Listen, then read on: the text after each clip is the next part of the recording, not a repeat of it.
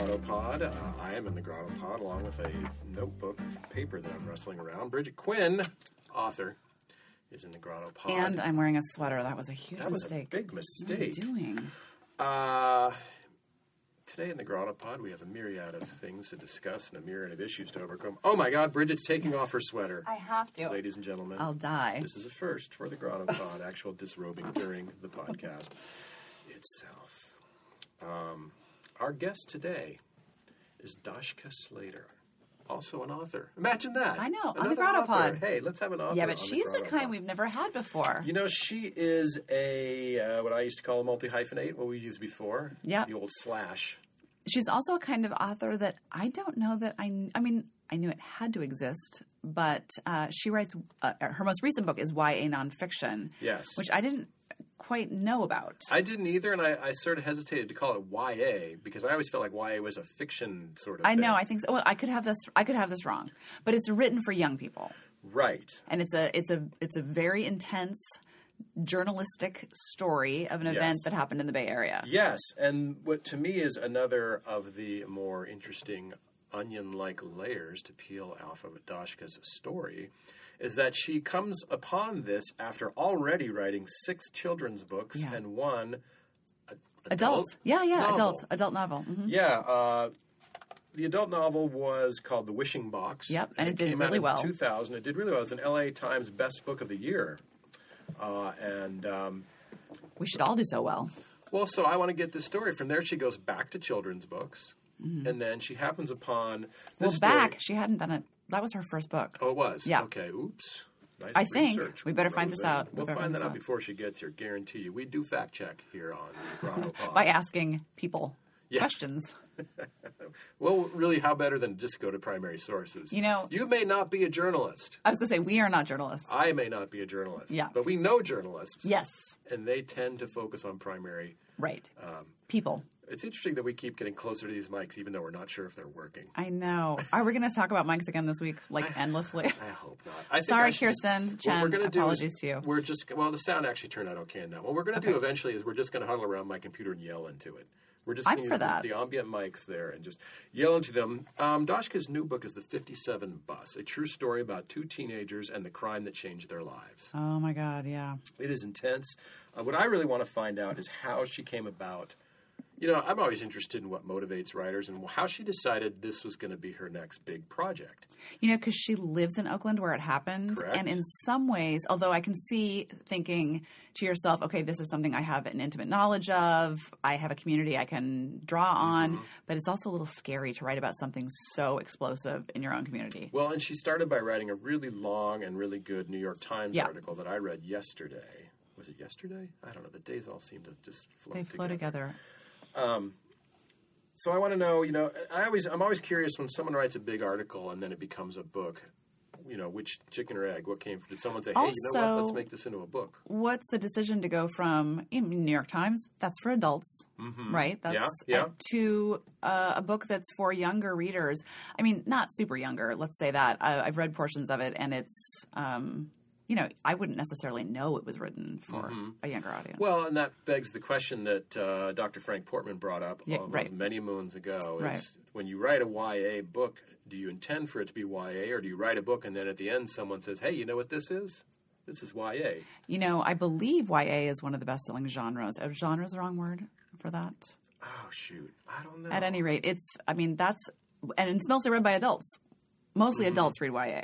Yeah, because they're great stories. I myself have read Dr. Frank's YA novels. Oh, me too. Yeah. And I am going to read Dashka's book also.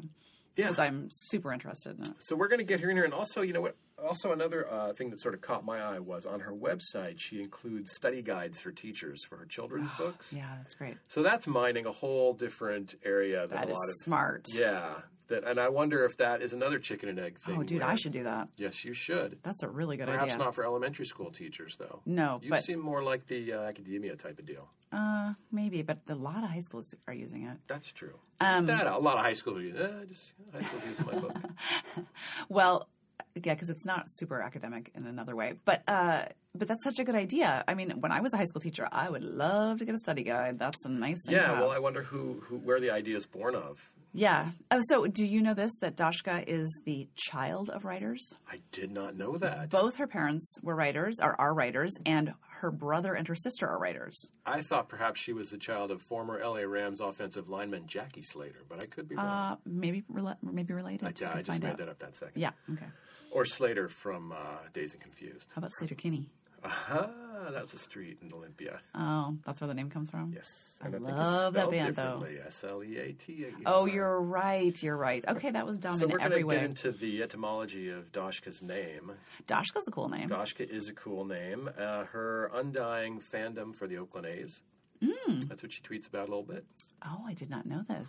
But mostly we're going to focus on... I don't think we should start talking about that, because I'm a Giants fan. Oh, I'll leave the room if you'd like, and you guys can just hash it out. Okay. Here. Just make sure you talk close to the mics. Yeah. But mostly we want to get into this sort of wide-reaching, I don't want to say erratic career. You know, the choices she's made, just going children's book, adult book, YA book, back and forth. Yeah. I don't know if it's erratic. We'll have to find out. There probably is. Yeah. Yeah. I would like to do that, wouldn't you? That would be pretty awesome. So let's get into that, and maybe in the meantime I'll figure out how to get our mics to work. I also just want her to recount the story of the 57 Absolutely, bus. so we know what we're talking about, because I didn't want to give it away. Same. And I also don't want to missay anything, because it was such a big story in the Bay Area that it may be that my interpretation has been colored by something, and she was really boots on the ground getting the real story. Yes, so we're going to go get her. Okay. And then we'll, go from there. All right, sounds good. All right.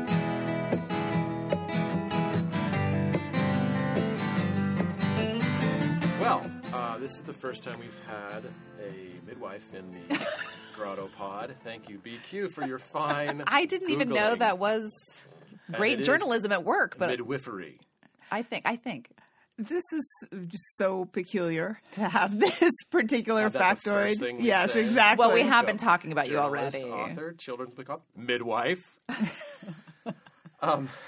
Dashka, we don't want to talk about midwifery. Thank God, because I know nothing about it. But well, I bet you know more than anyone else in this room. Maybe. No, actually, I want to lead off with this.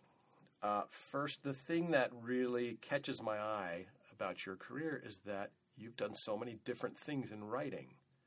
So I want to start out by having you start out and say, when you started out, let's just say starting out a lot of times. Like 12. Your intention to become a writer, what sort of writer did you picture yourself becoming?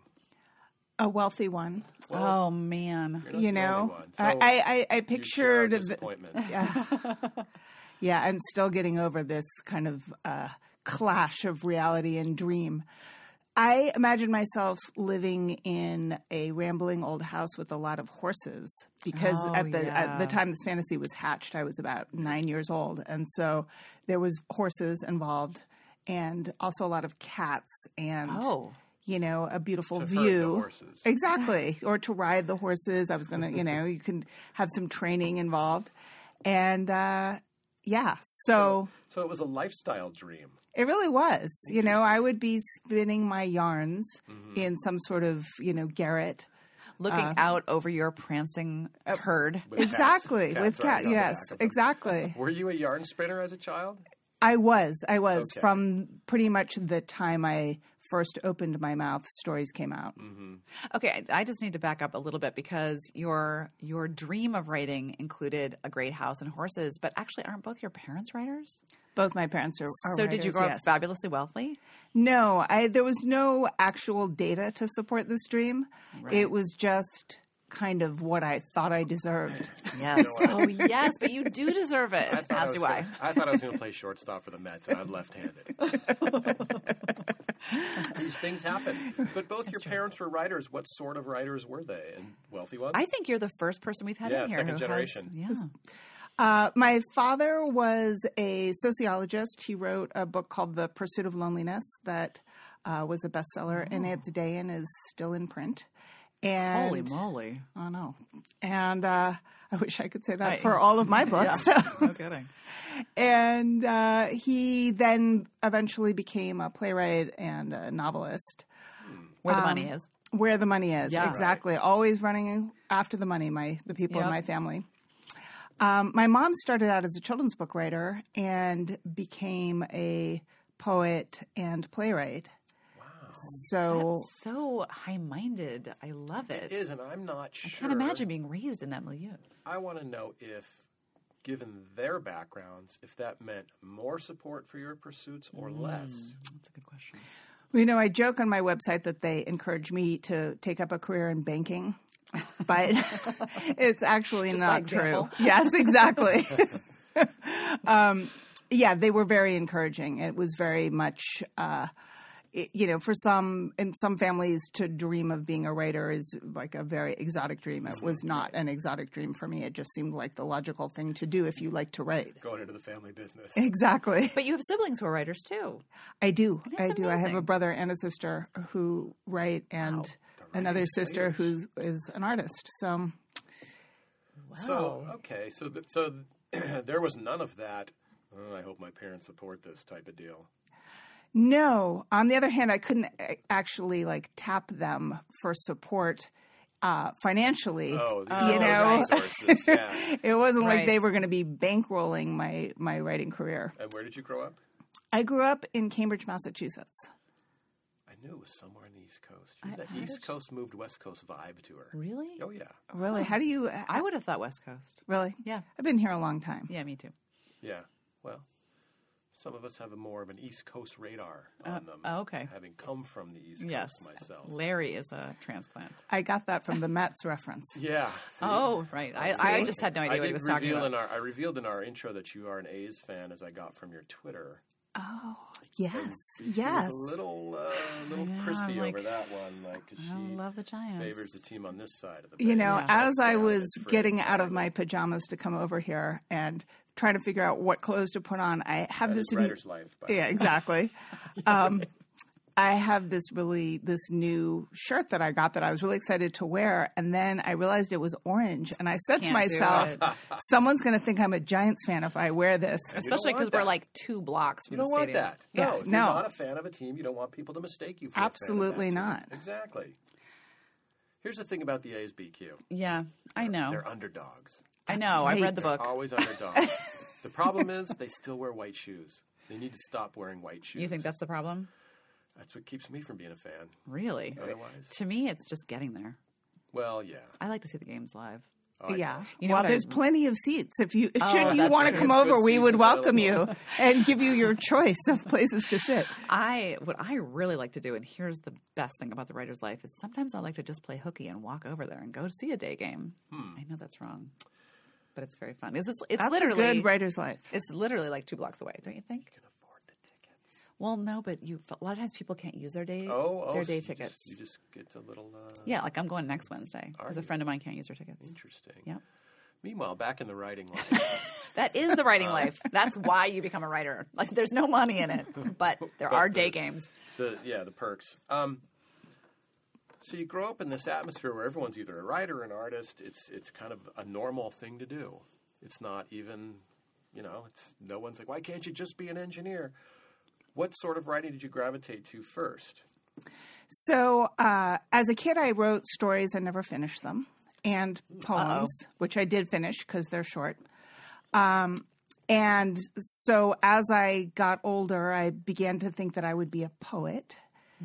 And that's what I did in college. I, took a lot of poetry classes and, worked at the literary magazine and did all that poet Oh stuff. my gosh, you did it. Yeah. Okay. Yeah.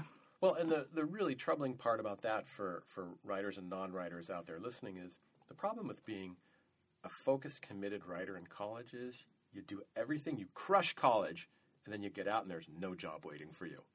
So what did you do? So, what I decided to do was to write fiction because I thought, That's where the money is. that has at least some hope. And I worked a lot of crappy jobs to support my writing habit. I worked temp, which I thought, this will too. work. I can write for a couple weeks and then I'll go work for a couple weeks. And, I thought that would be great. Did you make enough temping to take those 2 weeks off? Yes. Oh. Yeah, because I come from a family of writers and the family motto was low overhead. Oh, but that is everyone That who is is kind of the listening. secret to life. Low overhead is the secret of the writing life. Yeah, it really is. That is gold. So having parents who are already writers, that is more than telling you how to structure a story. Well, I mean, you do have to find a way to manage it. It's not like the other paths in life where you finish school, you get your job, and off you go. I don't know what those are, though. Has anyone in this room ever gotten a performance review? No. Have you? I got one. I had a regular job for a few years. Yeah, I got a performance review. I think I was a teacher, but I never got a performance review. Aren't you supposed to get those? I didn't get them when I was a teacher. Okay. Has anyone in this room ever gotten a promotion? Yes. Do tell. So right after college, I worked at a small software company. Oh. And this was in the era when, a portable computer was a compact that weighed as much as a small truck. Late 80s, I think we're all around the same Yes, age. yes. And so it was really exciting. We had these... You're carrying a computer around with exactly. you. I'd go to a trade show and, I have a computer in this suitcase. Exactly, in this enormous box. And so I was working as an assistant to the marketing director, who then quit. And I became the marketing director. Wow. Which was hilarious. And would have been a problem if we had had an actual program, but product to market. But we were I was selling vaporware, so it was actually an entirely imaginary job for an imaginary product. It's the perfect writer's job, actually. Exactly. And you were writing at this time, though. You're writing fiction, adult fiction at this time. I was. Okay. And your first book was big. Like, you hit it out of the park first time. Well, I wouldn't. I don't know if I would say. Your first book was very big. well received. It was very well received. That's a better way of saying it. But I mean, a lot of first books are just never noticed. So that's nice. But here's something people don't generally know when they see a career arc like yours, where you start. And I didn't do the research to know for sure. You started with a novel first. I did. Now I was already working as a reporter by then, and so I spent, just a short while. 10 years writing my first book. And you said something, actually, I think I wrote this down in my endless research, that I thought was absolutely gold. It takes a long time. And it's so eloquent, too. Yeah. Yeah. I had to want to verbatim quote you. It takes a long time. I had no idea. I was a poet, right? So I had no idea how you structure a narrative. But how does a poet become a journalist? After my many years of working as a temp and first as a marketing director and then as a temp. That's the opposite of a promotion. I got tired of this working jobs that I hated. And I'm kind of a spoiled brat and don't like to do anything I don't like to do. So same. I was very sulky about it, and people kept on saying, "Why don't you become a journalist? Because they pay." And I was like, "No, I don't want to be a journalist." Bit, not a ton. Yeah, you get like a paycheck. You get a paycheck. Yeah, I mean, compared to being a poet, it's a big step up. That's true. That is true. At that time, 20 odd years ago, you could just decide to become a journalist. Absolutely. I don't know that you can necessarily. You can't do that because there's nobody paying for journalism, or because there's so few people paying for journalists that you can't just show up and go, "All right, I'm a journalist now." Right, and you can't get trained on the job. That's what I often tell young people who, want to go into journalism.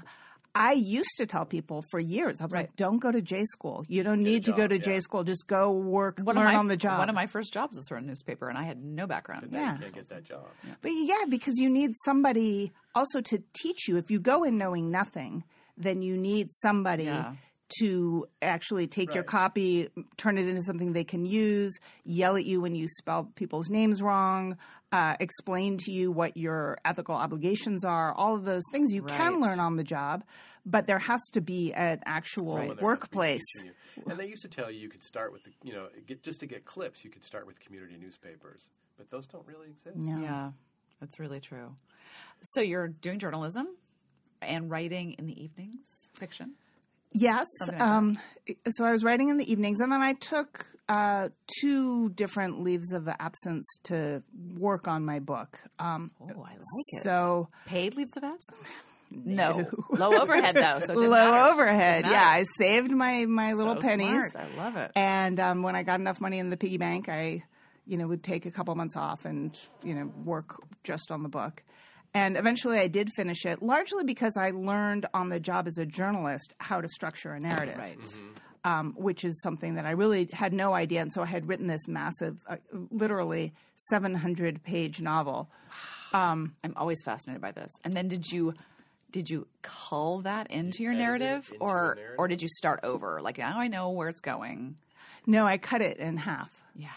Yeah. I sent it out, and the feedback I got was, this would be great if it was literally 50% shorter. That is almost always true. Yeah. Yeah. Even with things that are published, I'm like, man, they should have cut this. Yeah, and to this day, everything I write is too long and has to be cut. But that's the way, don't you think? And in what ways did publishing this novel then change your life? Or do you just go back to, now I got a novel? Yeah, I mean, a little bit. Well, I happened to have a kid at the same time. The kid didn't take 10 years to gestate, unlike the novel. But as it came out, she learned that in exactly. I can confirm that Dashka is not an elephant. No, she wouldn't fit in the room. That's silly. That's definitely not in this room. But she would literally be the elephant in the room if that were the case. Oh, okay. Which is my ambition, actually. So the book came out and the child was born the same year. So it looked like I was awesome. Oh my God, you Superwoman. I know you were my model. You were my model. I had all these women writers in mind. Like, I'm going to get pregnant and have a baby and write the novel while I'm gestating 9 months. 9 months. Yeah, Well, I'll be sitting around. I'll be sitting around, and then it will come out, and then I'll have a career and a baby. Boom. Exactly. Yeah, it didn't work for me though. How'd that go for you? Because you had a book. I had a book. Yeah. And I had a baby, and I had a job that I had taken another leave from. Yeah. And then I realized that I couldn't actually go back to the job that I had as a staff writer, where I was writing. Right. Who were you writing for? I was writing for the East Bay Express. Okay. And at that time, I wrote 6 cover stories, which were 6 to 10,000 words long. Wow. That's a novel, right? Yeah. Wow. So that was each year. I wrote 6 of those. And 3 out of every 4 weeks, I wrote a 1,500 to 2,500 word local news piece. So workload aside, though, you're looking ahead and you've probably penciled in this income. You're expecting to go back, and I got a kid now. Boom, income. Yeah. So instead, I was like, I have an idea. I'll be a freelancer. Yeah, that's where the money is. I can Oh, yeah. confirm. Yeah. But it was this crazy time because it was the first .com boom. Yeah, that was so, actually a good time. I remember having like my first fancy lunch with somebody who was like, come join us and, work in this new, amazing new era where writers are really valuable and will be paid lots of money to produce content. I was just going to say, and we'll call it content. Exactly. Remember that? I remember being shocked. I moved down here in 2000 and immediately found it was a bad situation. So I threw my resume on Craigslist and got 17 calls the next day. It was like having a 100-mile-an-hour fastball. It was fantastic. Yeah, it was incredible. I mean, it turned out to be a big fat lie. Paperware. Yeah. Yes. But the dream was amazing. It was so beautiful. A couple months, man. Yeah. Stock options. Those months. The days of wine and roses and stock options. Okay, but after writing that novel, which was received really well, you started writing children's books. Yeah, because I had just had a child.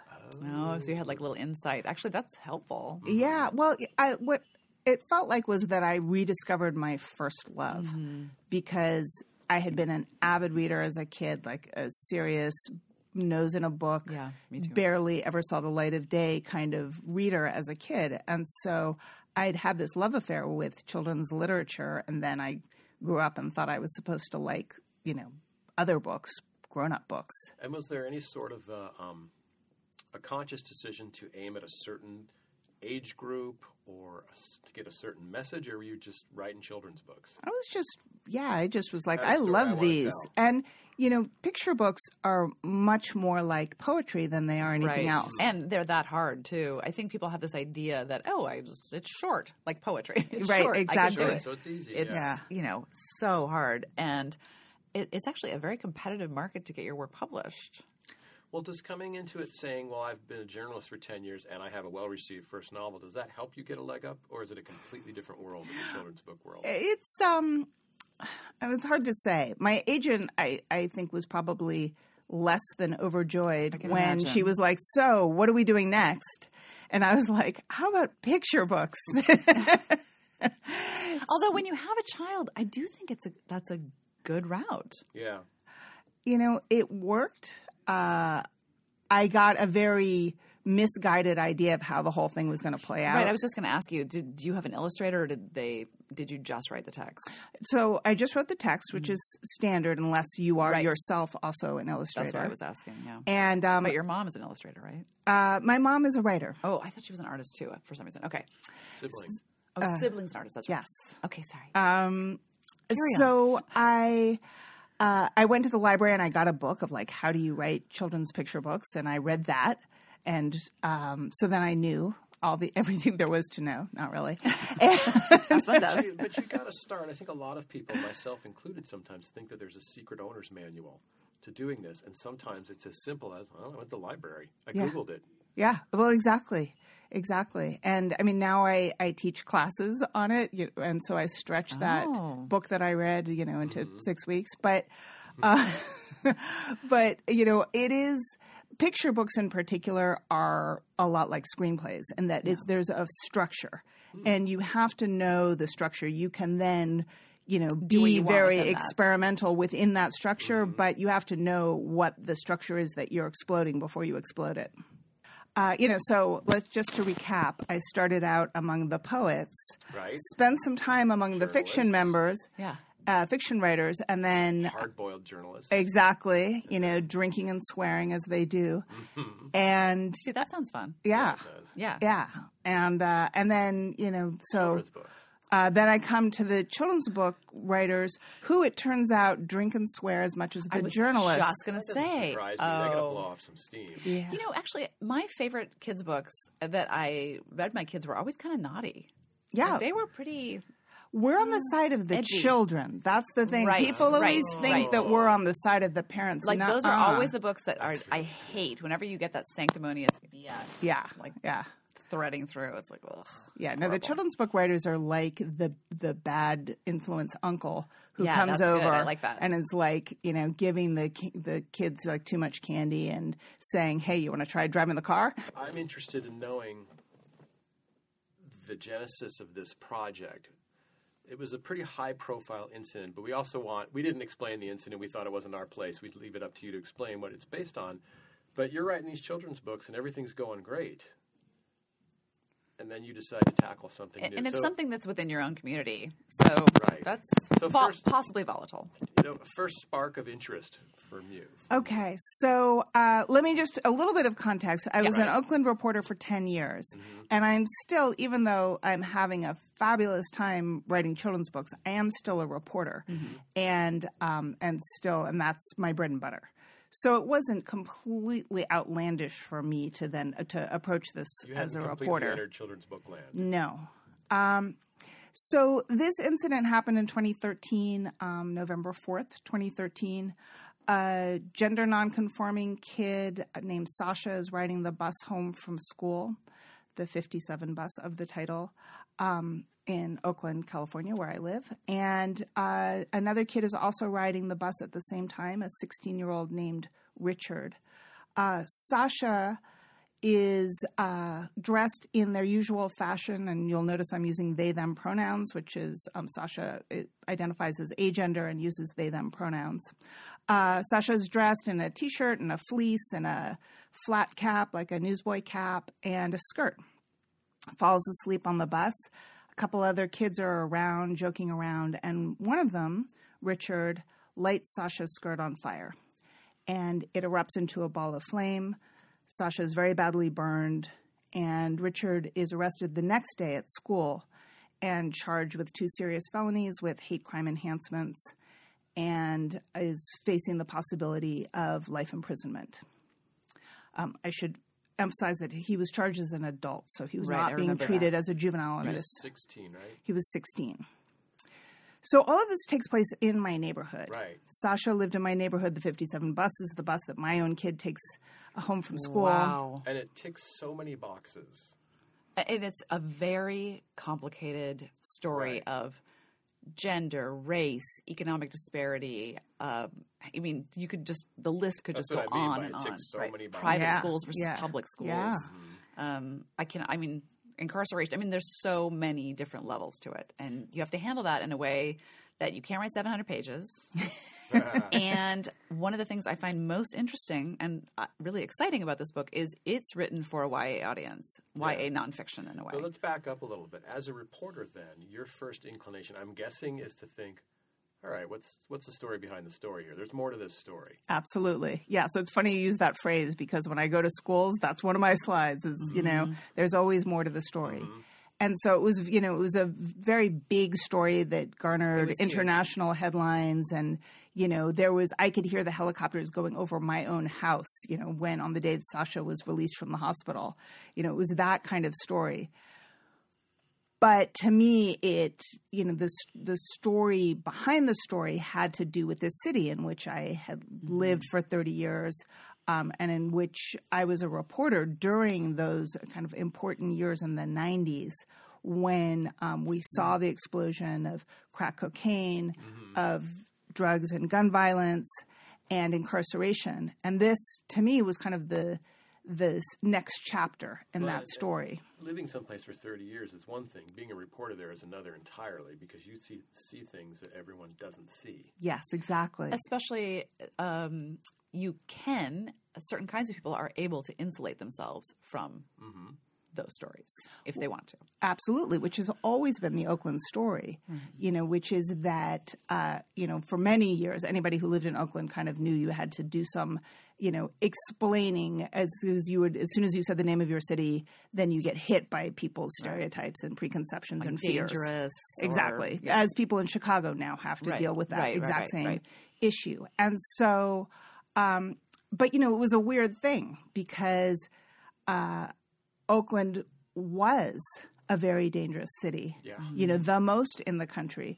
But that danger, it was much more dangerous if you were black than if you were white. Yeah. And so, but it was white people who would always hit you with all this fear. So that continues to be, in many ways, the story of Oakland, even though the gun violence problem is better than it was.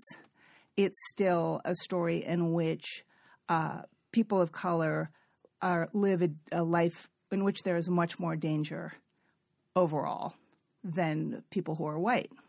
And it is, and there's now this huge income disparity. Yeah, because if you're not from the Bay Area, a lot of the, the prices of homes and rents in San Francisco have pushed people out. And so there's been a big exodus to Oakland. Yes. It's the new Brooklyn. Yeah, it is.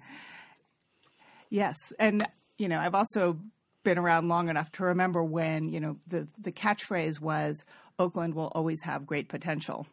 And Oakland is where there was no there, right? That's what Gertrude Stein meant. What Gertrude Stein meant was that her particular memories were no longer there. That's a very different perspective on that quote. Describe suburbs. Yes. Yeah, no, she was talking about going back to the city in which she grew up and how much of it had changed, which is a very familiar story right now. Completely. And Gertrude Stein actually went to Oakland High School, which is where Richard went, and which is also my neighborhood high school. So this hits you on a number of levels. Yeah. And as a parent. And it's how much, what's the difference in age between your child born in 2000 and the people in this story? Very close. 2 years, yeah. So you take all this in and you stew on it, and then what do you decide to do?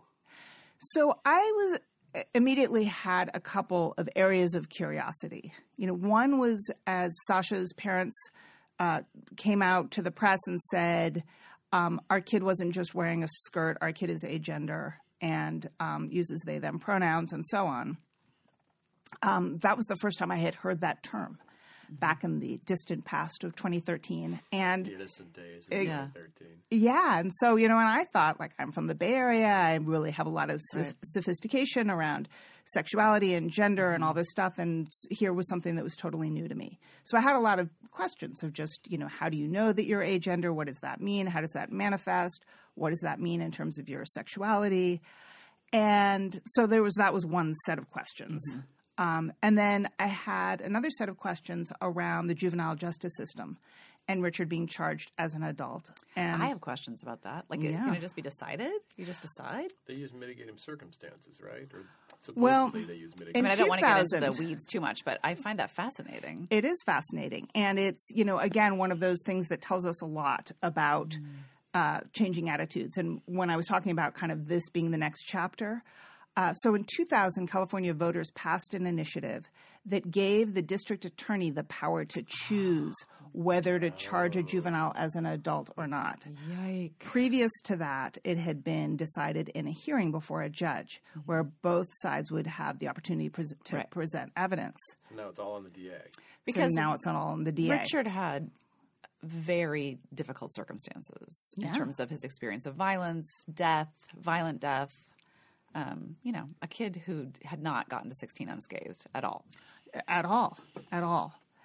And also, but at the same time, even though there were many factors that were pressing on Richard and made it more likely that he would be somebody who would commit violence, having been the victim of violence, he also had a lot of people who were rooting for him and who really liked him. He had a mother he was close to. He had teachers who liked him. He had a boss who liked him, and so there were, even though he was a kid who had troubled circumstances, he was also a kid that people liked and felt was likely to do well in life. Mm-hmm. Is that impossible now? No, I don't think it's impossible. Because he's getting out this year? Yeah, he's getting out this year. Oh, but we were just talking about this, I think, when the mics were off, that the problem with Google is it will follow you everywhere. Yeah. Well, especially this will definitely Right. I mean, you can't reinvent. I think there was a time, not even that long ago, in the 70s and 80s, you could actually completely reinvent yourself. It's such a complex story, and it must have made people's heads explode because you have people from two victimized classes clashing, and in the end, Sasha's at MIT. Yeah. Right. Yeah. And so, you can see the ways in which there's certain inequities built into the system, and that even though Sasha, by virtue of being gender nonconforming, has a tremendous amount of pressure being placed on them, definitely. Still, these inequalities around race, class, education are very, very powerful. Yeah, because maybe we're saying that Sasha was at a private school, a very esteemed private school. Right, and I don't quite understand that because wasn't their father a kindergarten teacher? Yeah, and mother was. But you could go to private school and have tuition assistance. I mean, it's more of a cultural choice. If that's the case, then still you're not talking about a rich kid. No, they're not a rich family. Yes, yeah. But there were one thing that I think about a lot in terms of these two kids is around learning issues. Sasha has Asperger's, and was able to get a lot of help and support from their family, both because their father's an educator, but also because they are educated people interested in, learning styles, and were able to give, and also just incredibly lovely people. And will pursue it for their child. Yeah. Like they have the time or the energy or the wherewithal in some way to pursue it. They're engaged parents. They're engaged parents, but, Although it sounds like Richard's mother was as well. Richard's mother was. And, so it wasn't like, how much do you love your kid or how much are you rooting for your kid? But Richard's mother told me that she, several times had considered having Richard tested for ADD and felt that he probably had some learning issues, unclear what they are because they were not ever diagnosed, but didn't because was concerned that a black kid who has been diagnosed with a learning issue would be put into a special ed class or just medicated. I will say that the crime itself, which was a kind of impulse, that diagnosis would make a big difference. I mean, for any 16-year-old boy, if you've ever taught them, which Larry and I have, the distance between thought and action is instantaneous. Yeah, it's very hard. But what was the feelings on the other side of the coin that you can't run around setting fire to an agendered kid's skirt? Right. Which I think is a fairly, incontrovertible statement, Right. Hopefully. Yeah. But there had to be some momentum among people saying, yeah, this is a hate crime. It was charged as a hate crime. Yeah. And there was, the interesting thing is that some of the people who you would expect to be pushing hardest for this to be treated as a hate crime were not. For example, because it was within because 13. Yeah. So, for example, the Transgender Law Center was one of the organizations that were advocating for Richard to be treated as a juvenile because, they were able to say, yes, this is a terrible thing, but we believe that juveniles are capable of learning from their experience and should be given the opportunity. I know. So it's one of the things that made this book as incredibly heart-wrenching and difficult it was to live in this, incident for 3 years. But there were so many examples of people looking beyond their kind of personal tribal affiliations, their silos of, and really showing compassion and concern for, the larger community, for people outside of their own particular realm. Let's get down to some nuts and bolts because we could be unpacking this all day. I know. In a great way. Can I just say very quickly, though, that one of the things I really appreciated about your book's perspective, and especially that it's for young people, is that it's a refreshing difference from the current discourse in America, that there isn't just good and bad, black and white, the protagonist and the antagonist. Right, because you could have been writing this from either side. Yeah. Absolutely. Yeah. Yeah. So that's refreshing. The path you chose to deal with this, first you wrote a really long article for the New York Times. What happens after that? So I had this kind of secret fantasy in my mind of writing this as a book for young adults. As you're looking out the window at the horses. As I'm looking out at the horses and the cats frolicking on their backs. It was, amazing. I saw it all. YA nonfiction. Why did you have that idea, though? We were talking before, and I don't know of much YA nonfiction. Yeah, tell me. And which was exactly what I was thinking. So my thought was, God, it would be so amazing to write this as a book for teenagers because I think they would really relate to these two kids and really be interested in this question of what is just and what is justice in this particular situation. And I was like, but I'm not sure that YA narrative nonfiction is a thing. Is it? Well, it is now. I'm excited. I think it's really an exciting thing. It is, but once you make that decision, how do you adjust? How is it different than if you had written it for adults?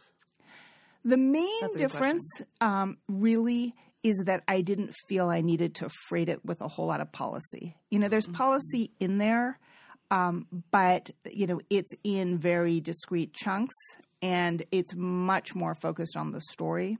Whereas, when we write nonfiction for adults, there's kind of this feeling that or expectation that we're gonna make it serious by putting in a lot of policy, and there are very important policy questions embedded in this story, but those have much less weight in a book for young adults where the story is going to end up being what drives it. But did you have to consider having the same impact, the same effect as if you were writing? The book for adults would have a lot of policy and explaining what's going on. Well, you want the kids to know that stuff, But you have to get it across just through scene, through story? Through scene, through story, through some explanation. There's a chapter that gives like a little primer on juvenile justice and why we have a juvenile justice system, for example. I mean, even the way you handled them, it was just this kind of very quick, like, you're gonna be able to deal with it. Just roll with us right now.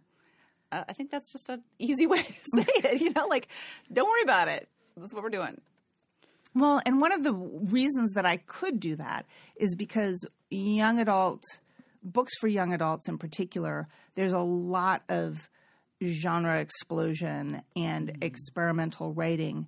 And so I know that the audience for that, for anything that I write for them is fairly used to that, and they have less of a sense of what they're supposed to be getting. And to what degree, and you must be an expert at this because you go all over the place, do you have to keep your audience in mind and say, oh, this is for teenagers. It's not for little kids. It's not for adults. It's for teenagers. How present is that thought in your mind when you're writing? It's present only in that I am picturing kind of, a teenager who sometimes looks like Richard and sometimes looks like Sasha and sometimes looks like neither one of them. And I always want to make sure that what I'm telling them is of interest to them. Right. Yeah, in a way that would be interesting. Yes. I mean, I've read, and I think it's true, that most YA readers are adults. And I could really see, for many adults, this is how they would want to encounter the story. Right? They don't really. Do I really care about the complexities of I don't know, whatever program? Not really. I just want to know why it matters. Right. And and this book has gotten a fair amount of crossover marketing, and a lot of adults reading it. So which is like, to me, it's the best of all possible worlds. Right. Like, I wanted a book that would get to teenagers because they're the ones who are going to have to build the world of the future. But I want adults to read it too. And you presented it to your agent as this is a YA book. Yeah. So before the article came out, I sent her an email and said, so I have this article coming out, and I have this wacky idea that it could be YA nonfiction. I'm not even sure if that's a thing. Yeah, is that a thing? So is it a thing? Can you tell me other titles? I'm just fascinated by this. Yeah, so there's some narrative. Most of the YA narrative nonfiction is historical. I would think. Would you consider those baseball biographies I read growing up to be YA? But that's what I was just thinking, that they're they're probably all very history, like the civil rights movement or whatever it is. And this wasn't a case if you wrote this article and someone approached you and said, hey, this would make a good book. Well, as it turned out, that's exactly what happened, was that I sent this email to my agent and said, take a look and tell me what you think. And she got back to me as soon as the article came out, like literally the same day, and said, so remember that conversation we were going to have? We need to have it right now because it's coming in. Your editor. Yeah. So I had an editor at Forrest, Strauss and Giroux for one of my picture books. Nice. Who immediately saw what I saw. Right. And so she contacted my agent and said, I want to do this. And and we were off to the races. Do you think their understanding of you was a reporter who writes children's books, which made it easier for them to go, oh, okay, now she's writing this big YA, not like, oh, the children's book author. Right. Yes, absolutely. People, knew that I knew how to write, nonfiction, Yeah. So how has it been received? It's been amazing, actually. I had a lot of fear about this book. There were so many ways that I thought it could be misunderstood. You live in this community. That's a little scary, I think. Yeah. This is very much a hometown book. I really didn't want to get anything wrong about Oakland. Oh, my God, And is it harder to do you think it would be harder to sell a book that didn't take sides? I thought that people might be angry at me for not taking sides. And in fact, some people have been angry at me for not taking sides. Yeah, I could see that. So, I had a lot of concern about that, how that was going to go over, and whether readers would be able to do what I was asking them to do, which is to sort of suspend the urge to condemn and to judge and just, try and hear the story of these two kids. And did you envision it when you were writing it as something that you hoped would be in a classroom someday? I did. And to that end, did you already do your study guide and everything? Well, as I mentioned earlier, I do have, there's a discussion guide that the article was already being taught in classrooms. So I knew that there were teachers who were using it and had an interest. And so I just went to them and said, so what kind of questions are you asking your kids? Mm-hmm. And it's been kind of amazing. It's being taught all over the country. I mean, I got emails today from Colorado and Louisiana for places that are want to use it in their high schools. Yeah, and this may be difficult to quantify or to even put in words, but how does that feeling differ from the feeling of having a well-received novel? Mm-hmm. That's a really interesting question. One thing about writing for children and young adults is that it's much less about you as the writer than it is for literary fiction. When my novel came out and it was, in that, envelope of literary fiction, there's all this approval that you're trying to get from other writers and from people who are going to say, like, yes, you are a serious person and, you are a, shining literary light and all this stuff that you matter. Exactly. We're going to give you a house with a horse. It's coming, babe. But, when you write for kids and young adults, all you're trying to do is to write something that's going to be meaningful to the reader.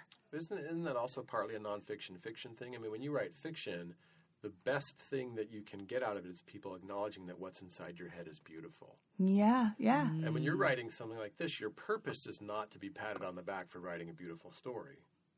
That's true. It's on a different level. The thing is that the approval with young people comes with they're only going to like it if it's a good story. Absolutely. Yeah. They don't have time for that. And they really don't care about you, the writer. It's like in any way, it's like, is the book good? Right. And that's, beginning, end. Is this a good reading experience for me? Right. And there's something very pure about that goes back to that initial experience that I had as a young bookworm of like loving books so passionately because the experience was so fantastic. Well, we're starting to wind down a little bit here, so I have to know, considering all the twists and turns, I think I might have called it erratic in the intro, but all the twists and turns that your career has taken. Now, are you a nonfiction YA writer? Well, the path continues to be erratic. What's next? Yeah, tell us, now Dashka. she's writing a play. Yeah. No. Book poetry. Trapeze artist. Yes. God, how did you know? While performing midwifery. So. I was just going to say that. Like, first it was baths, now it's trapeze. It's very good for the hips. So it continues to be really just a mishmash. I mean, today I literally, before I came here, I worked on a picture book. I did some work on a couple of nonfiction pieces, magazine pieces, and set up some meetings for what I hope will be my next YA book, which don't ask me about because I'm not yet able to talk about it. But understood. Can you even say whether it's fiction or nonfiction? Nonfiction. Okay. Oh, I'm excited about that. So that's cool. So then, I mean, it sounds like with the momentum you've got from this one, and I don't know about momentum from your prior books, but you seem to have a lot of momentum for this one, and maybe that's pushing you in an actual direction. It would be such a good career move for me if I could just stick to one thing. Unfortunately, it's always the thing that I haven't done that I'm most interested in doing. Oh, my God, me too. That's how I get all of my work done, is I do the thing I'm not supposed to be doing. Yes. That's how I get everything done. Yeah. Well, but I think you could encapsulate it, and not to be too hokey, but you're just a working writer. Yeah. Yeah, just punching the clock. Yeah, I mean, you do a lot of stuff, but that's what you're doing. Cats be damned. Oh, no, they're coming. Do you have any cats? I do. I do. Dream fulfilled. Half of the dream is fulfilled. Yeah, exactly. Could still happen. I'm just saying. We are going to wind it down there. Dashka, tell our multitude of listeners where they can find you online, where they can find your book. Do you have any appearances coming up? Let's see. I will be at the Bay Area Book Festival this weekend. Yeah, you guys are going to miss that one. Yep, because we're not coming out till 2 weeks. Yeah. 2 weeks. That's okay, but I'm glad you're going to be there. We'll have been at the Bay Area. I will. Which is a great book festival. Great. So you can find me online, dashkaslater.com. And you know that autocorrect changes your name to Dashiki, right? I do. I Which do. is kind of cool. You know, it's. I like it. You like it? I do. It's not good for people finding you, probably. No. Probably not, but maybe I need to go grab that domain name right now. Dashka Slater and Dashiki Slater. Yeah. So it's Dashka Slater, D-A-S-H. I'm just inventing new letters. DashkaSlater.com. Correct. And you are on the Twitter talking about no-hitters. Okay, I'm following you as soon as we're done. I am. By the Oakland A's pitcher. That's right. Sean Manaea. While wearing white shoes. Yes. It's not hurting him, And Larry. it's at Dashka Slater? At Dashka Slater. Easy to find me on Twitter. Good name. Good And name and the $57, you see, you heard that? The 57 bus sold for just $17, I believe, wherever fine books are sold. Is there an audiobook? There is, yeah. And the audiobook is really fantastic. I love the reader on it. Really? So yeah, that's nice. Yeah. Ooh, I might have to listen to it. What say You're looking at me, Larry. BQ, if someone were to want to find you, Well, if Bridget Quinn, author. Should they care to find me, Larry, they could go to bridgetquinnauthor.com or at BQuinterest, which is an amusing pun. 2 N's. Yes. On Instagram or Twitter. And they can find me on Instagram and Twitter at that Larry Rosen. And of course, if you can't get enough of me, I do have another podcast, which you can find at isitgoodforthejews.com. Total left turn right there. Wait, when you do Is It Good for the Jews, do you talk say... about the GrottoPod? Yeah. No, never. That makes me angry. Never I'm going push to start protesting. All right, I want to thank As our... a crossover listener. Before you thank people, Okay. why don't you talk about some partnerships we have going? Okay, yes. Especially partnerships with Babylon Salon, San Francisco's premier literary series. Next up, June 4th. June 4th in the city at the Armory Club. Is that what it's called? The Armory Club. The Armory Club. Yeah, that's going to be awesome. I will be there raffling off stuff. Yes, you could get a GrottoPod sweatshirt, T-shirts. GrottoPod on your back. Yep, just like that. But also the San Francisco Public Library are fabulous partners. They launch whole careers, by the way. You could just go to the library, get a book, and learn how to write a children's book. That's right. And we are going to be having a great live podcast with Vanessa Wah in our first ever episode in our series, My Favorite Book. That will be on May 22nd, I believe. Yes. 6th. So, you know what? You should look at the GrottoPod and find out. But I want to say, when can we tell people what the favorite book is? Is that like not tell? Let's hold off. No a little hints. bit on that, Okay. We'll you guys are you're gonna like it. And now, why don't you thank the people who? Okay. Yes. Well, I'd like to thank Beth Weingarner, our producer, who is the reason that our fabulous guest is here today, and also Lee Kravitz and Lori Ann Doyle. And remember, you can always find us on Twitter at The GrottoPod or send us an email at grottopod@gmail.com. That's it. I know, poor Dashka. Now she could have had lunch at this much time. I know, while we're talking. But you have one more thing to say, and then we can go. Yeah, this is it. Read, write, and just keep working.